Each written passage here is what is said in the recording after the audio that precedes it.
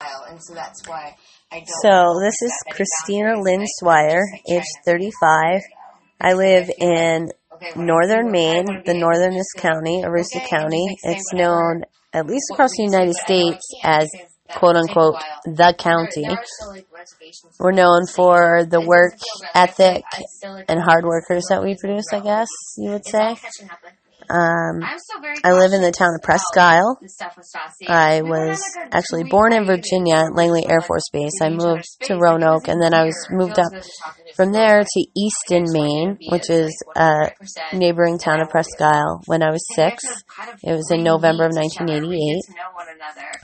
I had not remembered ever seeing snow before in my life, and this place was totally snow-covered.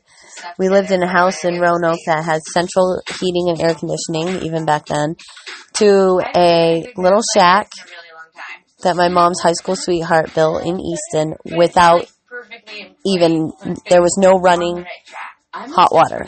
We heated our water for baths up in a big pot on the stove. So that was quite the culture shock. Not to mention the school I went to in Roanoke was at least 3 stories high.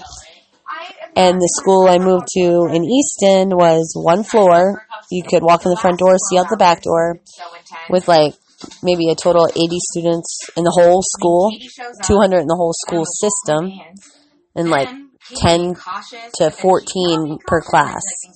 Yeah, that was a slap in the face, even at that young age. I don't care about caution. So here I sit, 35 years old, still living in Maine. I lived in Easton, Fort Fairfield, Presque Isle, Limestone. I even ventured over across the border to Canada, to Perth, Andover, for a year and a half.